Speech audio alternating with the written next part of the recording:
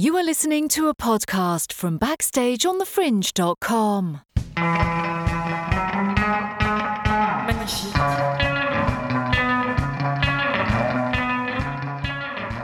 Hi and welcome to episode 11 of the Backstage on the Fringe podcast.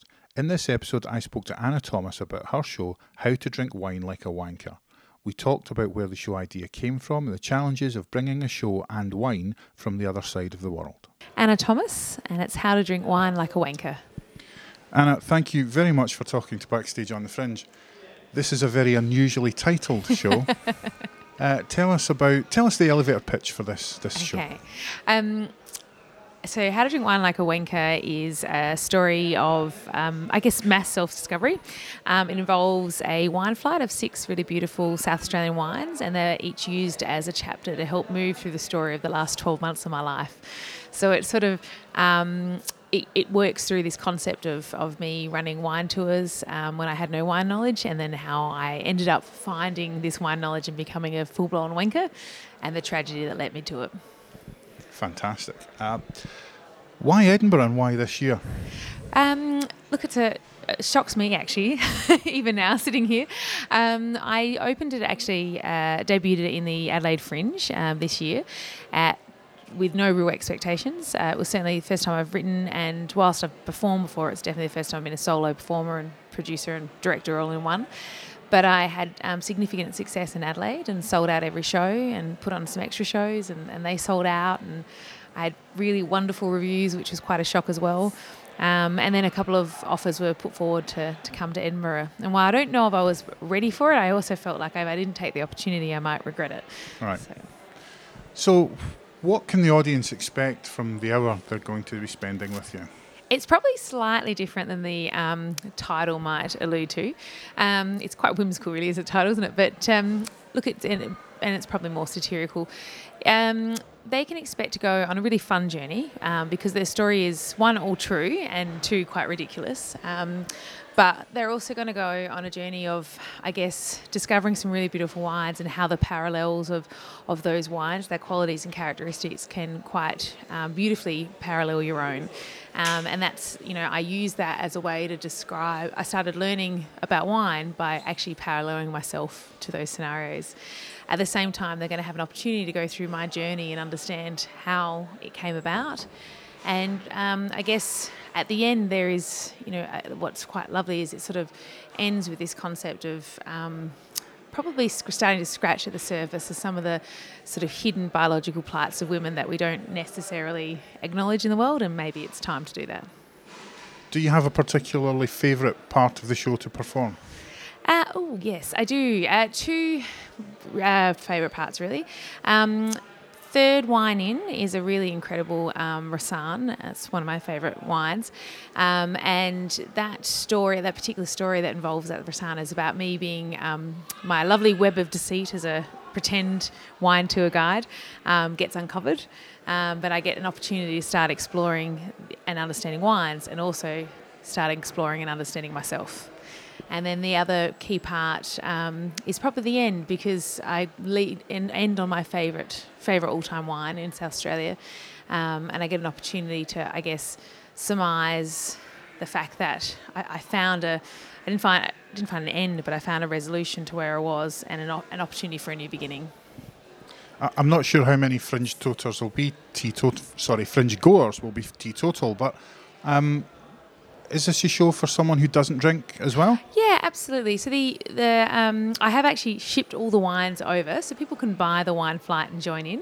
I think it's about £7.50, and that gets an opportunity to try 6 pretty incredible South Australian wines. But there's lots of people that haven't chosen to participate in that in Adelaide, and they've still really enjoyed the story. I think sometimes maybe the wine acts as a little bit of a lubricant, and it can help shift people through some of the emotional moments and the embarrassing ones as well. But there's certainly people who have chosen not to do that. What would success look like at the end of the run for you? Okay, I've taken a pretty conservative position on this, so I haven't aimed for huge ticket sales or massive acclaim. For me, breaking even would be lovely. That's a really lovely goal, just purely because it would be nice and comfortable to go home to that.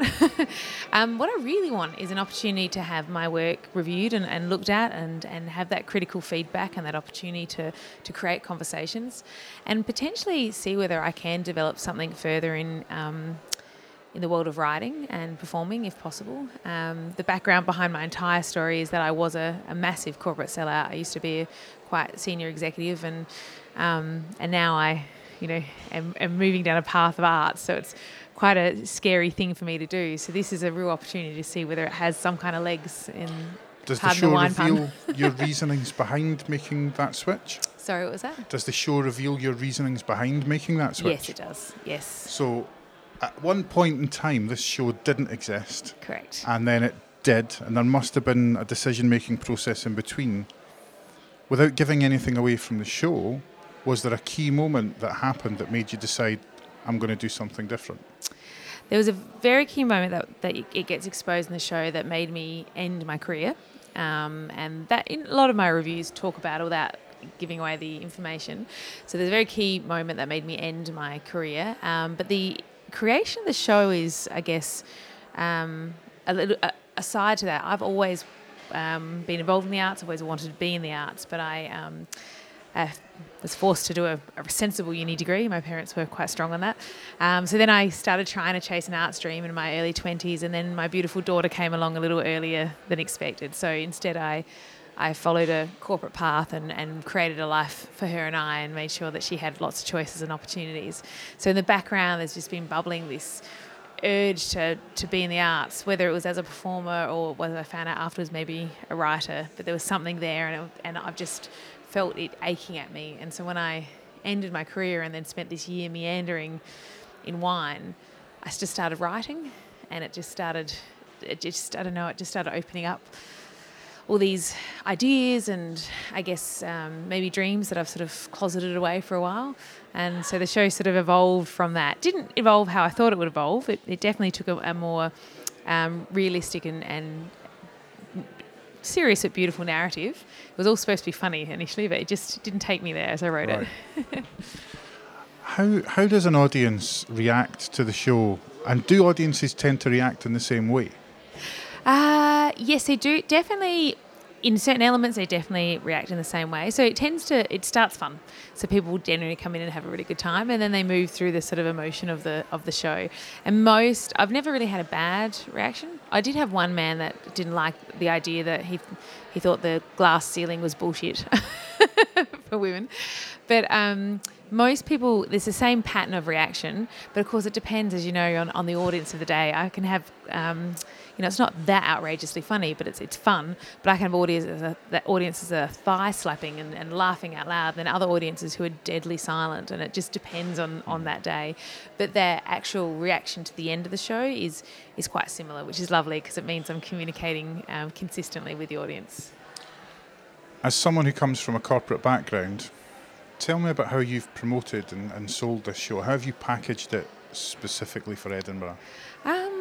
I'm not sure if I've done it particularly well because I have no idea what I'm doing. But I have lots of friends in the industry performing here, so they've all been very guiding. I've gone pretty lean, so I have the flyering and some posters. What I did try to do is be a bit different. I've actually got drink coasters, and I've been going to different bars and pubs and asking them to use that each time they serve beer. But really I've just attacked social media where possible. And maybe, again, I don't know if I'm doing it particularly well, but I've gone subtly where possible and then just tried to make inroads where I can see an opportunity. A lot of it probably with Twitter, which I find very uncomfortable. I'm old and I don't know how to use Twitter, so this has been quite a quick work of discovery for me. And then I'll probably start flying. I don't start until Saturday, so I'll probably start flying on Friday as well, which is, for me, feels really uncomfortable. It's a very un-Australian thing to do. We don't self-promote. We just take down anyone who's successful and make everyone feel bad. So you may well find in Edinburgh that the person giving out the flyers being uncomfortable will be just as uncomfortable as the person receiving the flyer, particularly if they're from Edinburgh, because we kind of shy away from can these imagine. things. Backstage on the Fringe, the podcast that goes behind the scenes at the Edinburgh Festival. If you like the podcast, please subscribe or leave a review on whichever platform you access your podcasts from. You can contact me on Twitter via the handle @BackstageFringe or by email backstageonthefringe@gmail.com. But for now, back to the podcast. I wanted to comment specifically on the social media stuff because since arranging this interview and following on Twitter and stuff, there is a great deal of discussion and noise about this show, and a lot of artists that I've been connected with and talking to are interested and are very supportive of it. Have you found that in the last few weeks? Yes, I probably have. And because I've got nothing to compare it to, I don't know if that was a normal response or not. But I certainly have had wonderful support from a lot of people I've not met before, but they just sort of saw a solo artist and wanted to support them. And it's been lovely because it's helped me look at other shows that I want to go see and learn from. And also, it's also really helped learning how they use the social media as well. I wasn't, because I haven't been sure how it would be received. It was received very well in Adelaide, but we throw the term wanker in Australia around pretty casually, like we do with a lot of swear words. I wasn't sure how it would be received here, but it seems to be getting quite a lot of interest. And I think because I've been openly honest about how inexperienced I am, some of the artists are actually quite supportive of me. Edinburgh's an unusual place in that you have all these people who come in from everywhere else in the country and the world to see shows as well as perform shows. And a show like this, it's very succinct, it's very clear in terms of its title, and I think that you'll get quite a significant audience coming along to this. Zoo's a great venue as well, and I think it's a really popular venue, and there's an awful lot of foot traffic that goes by it. So I think you'll do really well. I really do hope so. I mean, ticket sales are okay. It'd be nice to see it a little bit more, but I've certainly noticed. I've sort of spent the last I only got here a couple of days ago, so I've spent the last 2 days sort of watching that foot traffic and watching the kind of people that move through, and being very conscious that you don't want to waste people's time with a flyer if they're not interested in that. So sort of learning about that. But I think I'm really lucky that with Zoo there's lots of lovely solo artists, so everyone's communicating together and saying, I need people in my show, can you come? And so there's lots of wonderful talk and engagement. And I've also been very, very fortunate. I was awarded a small grant from the Arts SA, so the Made in Adelaide grant, and that's a lovely little community of artists that are over here, and they're all helping promote each other as well. So I think we've got a nice network that's helping each other, which I'm very grateful for because I have no idea what I'm doing. This sounds like it's a personal story. Could it work without the wine? It could work without the wine. I nearly decided not to do it because it was an expensive task to bring it over, and I wanted to keep it affordable for people to buy and not be inaccessible. But it is one of the things a reviewer said to me that I really took on board, that they really enjoyed the show. But they said to me one of the things they loved the most was it did help lubricate some of the more difficult moments in the story. And I actually, because you can hide behind a glass. It's very small, but it's like people hiding behind cigarettes. There's something in that. And I like the idea that allows people this sort of fake sense of protection about it. So I made the decision that I won't change it. I'll bring it over, whether I lose money or not, just so that it has the opportunity. But also a big part of it is that each of the wines are actually quite personal to me because they each were a moment in time that I was inspired by that winery or that particular wine. And that, apart from two of them, they're all very boutique, gorgeous little wineries in South Australia, and I really wanted to support them. They didn't know I was doing the show. They didn't know I used their wines. They just suddenly I got calls from them saying, what's going on? Why are all these people turning up to the cellar doors? I'd really wanted them to get some glory without having to do any of the work as well, and I thought that was really important too. What advice would you give a company or a performer coming to the Fringe for the first time, given that Edinburgh is this incredibly crowded marketplace? Oh, great question, because I'm still looking for advice.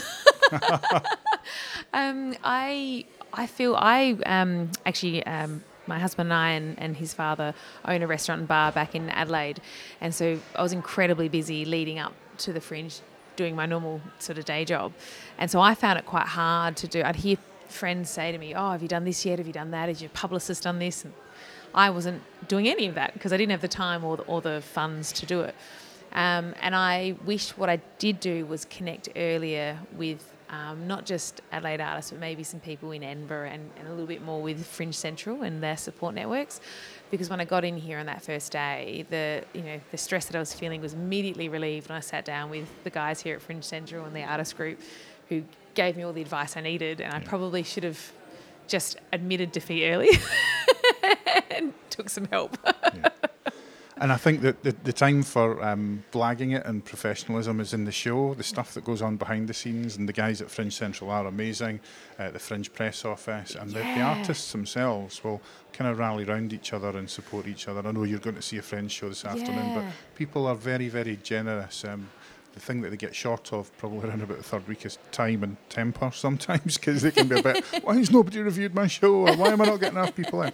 I really don't think you're going to struggle to get an audience for this show. I think that Edinburgh is the type of place that this type of work suits perfectly. I think there is an audience for virtually every type of theatre. Yeah, I really think there is, and there's some beautiful shows out there. I'm looking forward to seeing a few more. I've seen a couple already, but there's some lovely things that I'm really keen to have a look at. And I think what I also really like about it is that yesterday I was walking through there and there was two very famous comedians standing there chatting, and then just some teenagers handing out their flyers next to them. Everyone's on an equal playing field when it comes to the Fringe. They're not going to necessarily get the equal attention, but they're out there giving it a shot, and that was really quite a lovely thing to see. It is a great leveler. I've seen many a comedian that you think would do really well take on perhaps like a one-man show or a play out with their normal comfort zone and really struggle with, why aren't people flocking to this? Because it's 2:00 on a Tuesday afternoon and it's raining. That's why nobody's coming today. But Friday, Saturday, Sunday, you're going to be really busy. Is there anything from your perspective, and it's really interesting because this is your first Fringe, that the Fringe could do better to encourage more artists to come? Oh, that's a really great... because it's so big, encouraging more would be almost terrifying. It is hard because, if I was really honest, and it's a part of the Fringe I enjoy. It's the same within Adelaide. There's some wonderful comedic acts and some big acts that come to each of the Fringes, but I sometimes wonder if that is not always what the Fringe is about. Like I do think the Fringe, what I'd like to see is not necessarily not having those amazing big acts coming, but then maybe the Fringe itself as a, both in Adelaide and here, as a company needs to help promote the smaller guys just that little bit more, so that ticket sales are a possibility, because the risk is huge, and I think people don't realise that it costs thousands for one person to bring over a show from anywhere, let alone from overseas, and that's spent whether you get sales or not. And I think that the public doesn't realise that, so they don't realise the importance of just taking a risk, jumping into the unknown and taking a risk and seeing what it's like. So sometimes I think maybe it'd be nice to see just a little bit more for the smaller guys, so that they can feel a little bit of success as well. I love the Fringe, and I've been coming for a long time, and one of the things that I think the Fringe needs to do is tap into locals more. The Assembly and various other organisations are doing tickets on certain days, that if you have an EH postcode, they're discounted tickets. Oh wow, that's fabulous. Because that audience is there all the time. Yeah. And although lots of people do leave the town to rent out their homes to Airbnb and stuff, there are lots of people who live and work here who will come and sit in a beer garden, but may not necessarily spend that money on a show. £12, £15 for a show. They'll see some things on the Free Fringe, and I think we could make it more accessible for people locally. Because people who are going to come from Australia and America and London are going to come. They're going to have disposable income. They're going to be willing to spend that. But encouraging locals, perhaps on days that a little quieter. Yeah, because it's quite interesting. In Adelaide, it's quite the opposite. So we, about 80%, I think, of our audience are locals, and then about 20% are interstate and international people. And so one of the things you can do in Adelaide is market months in advance, because also people get quite organised and buy tickets quite early, actually. Whereas what I'm noticing here is that marketing months in advance probably won't work, because half the people won't be here by the time you come. And then, of course, ticket sales are quite late, because they've only, these people have only just arrived. They're tourists, so to speak. So it's quite a different sort of playing ground. I didn't know how to tackle that, and so social media was the best thing I could do at that stage to do that. So it would be nice to find a way to tap in locally, because then you've got an opportunity to market a little bit earlier and a bit more successfully, I think. When and where can we see your show? So I'm on at 8 p.m. at Zoo Venues from the 11th to the 27th of August, and I'm in the Cabaret Bar. So if you don't like drinking wine, you can still come and drink a beer if you need to. Excellent. Thank you so much for talking to Backstage on the Fringe, and best of luck with the run. Thank you very much for having me. Thanks for listening to the Backstage on the Fringe podcast. A new episode will be released shortly, so make sure to subscribe and you won't miss it. Magnifique.